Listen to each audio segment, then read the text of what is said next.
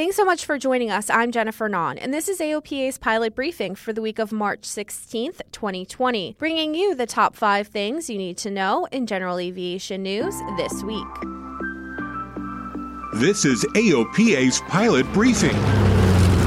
Your general aviation news update, brought to you by the Aircraft Owners and Pilots Association. Life as we know it these days is changing. Hopefully temporarily, but unfortunately right now, a lot of aviation events pilots and enthusiasts look forward to each year are being canceled or postponed. AOPA made the tough decision to postpone the Hoover Awards around the growing concern for the spread of the coronavirus. Sun and Fun decided to postpone until May, and several other large aviation events around the country continue to follow suit.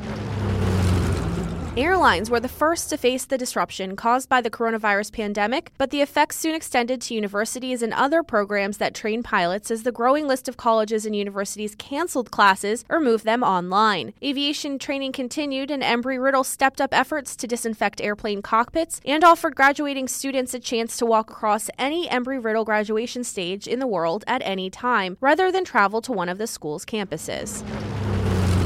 AOPA is calling for more clarity on prohibited drugs following a recent report finding an uptick in the use of medications and drugs in fatal accidents. Access to more information can help pilots make better decisions regarding which medications are safe. Education that is especially important on the heels of an NTSB report suggesting there is an uptick in traces of certain medicines and drugs found in pilots who have died in accidents. AOPA President and CEO Mark Baker commented that, as seen in the general population, pilots are increasingly using medications to deal with various ailments. Nonetheless, general aviation continues to be safer than ever. Baker continued by stating that if pilots are provided with a comprehensive list of these medications that are potentially impairing their fitness to fly, along with suggested alternatives, we could positively impact these types of situations and reverse these trends.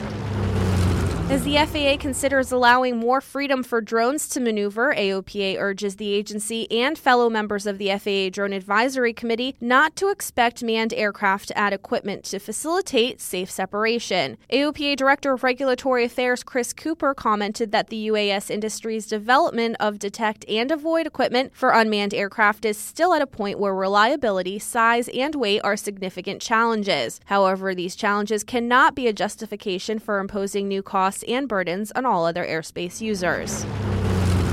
And in the latest episode of AOPA's There I Was podcast, we hear an incredible survival story from Chuck Cook, a T-28 Warbird pilot. In the summer of 2018, shortly after a warning light in the cockpit caused him to separate from a formation flight and head back home to his airport, Chuck experienced thick billowing smoke and a fire in the cockpit of his T-28 and crash landed the airplane near the runway threshold and managed to escape from the burning wreckage with his life. With the ever-changing situation surrounding the coronavirus, please stay tuned to AOPA.org along with AOPA's Facebook page and AOPA Live for ongoing updates. We all look forward to the virus being eliminated, and make sure you do your part to stop the spread so we can all go back to enjoying what we all love and look forward to the most. And if you have an Amazon Alexa device, you can now listen to this podcast by saying, "Alexa, play Pilot Briefing on TuneIn." Thanks so much for listening. I'm Jennifer Nahn. Fly safe and fly often, and I'll talk to you again next week.